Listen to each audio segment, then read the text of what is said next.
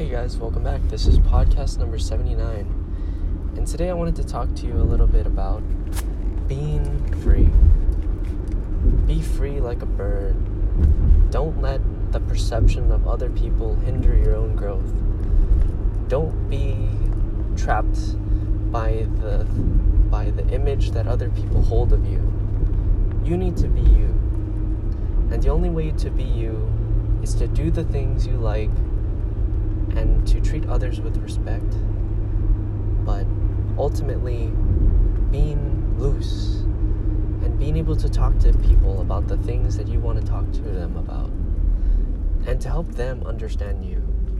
You cannot expect others to help you without you first explaining the problem to other people.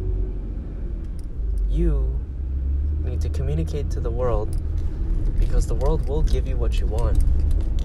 You just need to put it out there and hope and pray and find the right people that can give you what you need.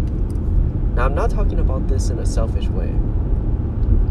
I'm talking about this in a very realistic manner where you can say, hey, I'm feeling really tired. Can you please help me with this? And being honest. And if you put in the work, I'm sure that somebody will come and help you. And if you paid your dues before, and when you do falter, someone will come to help you. But that's only if you're a good person and you put in your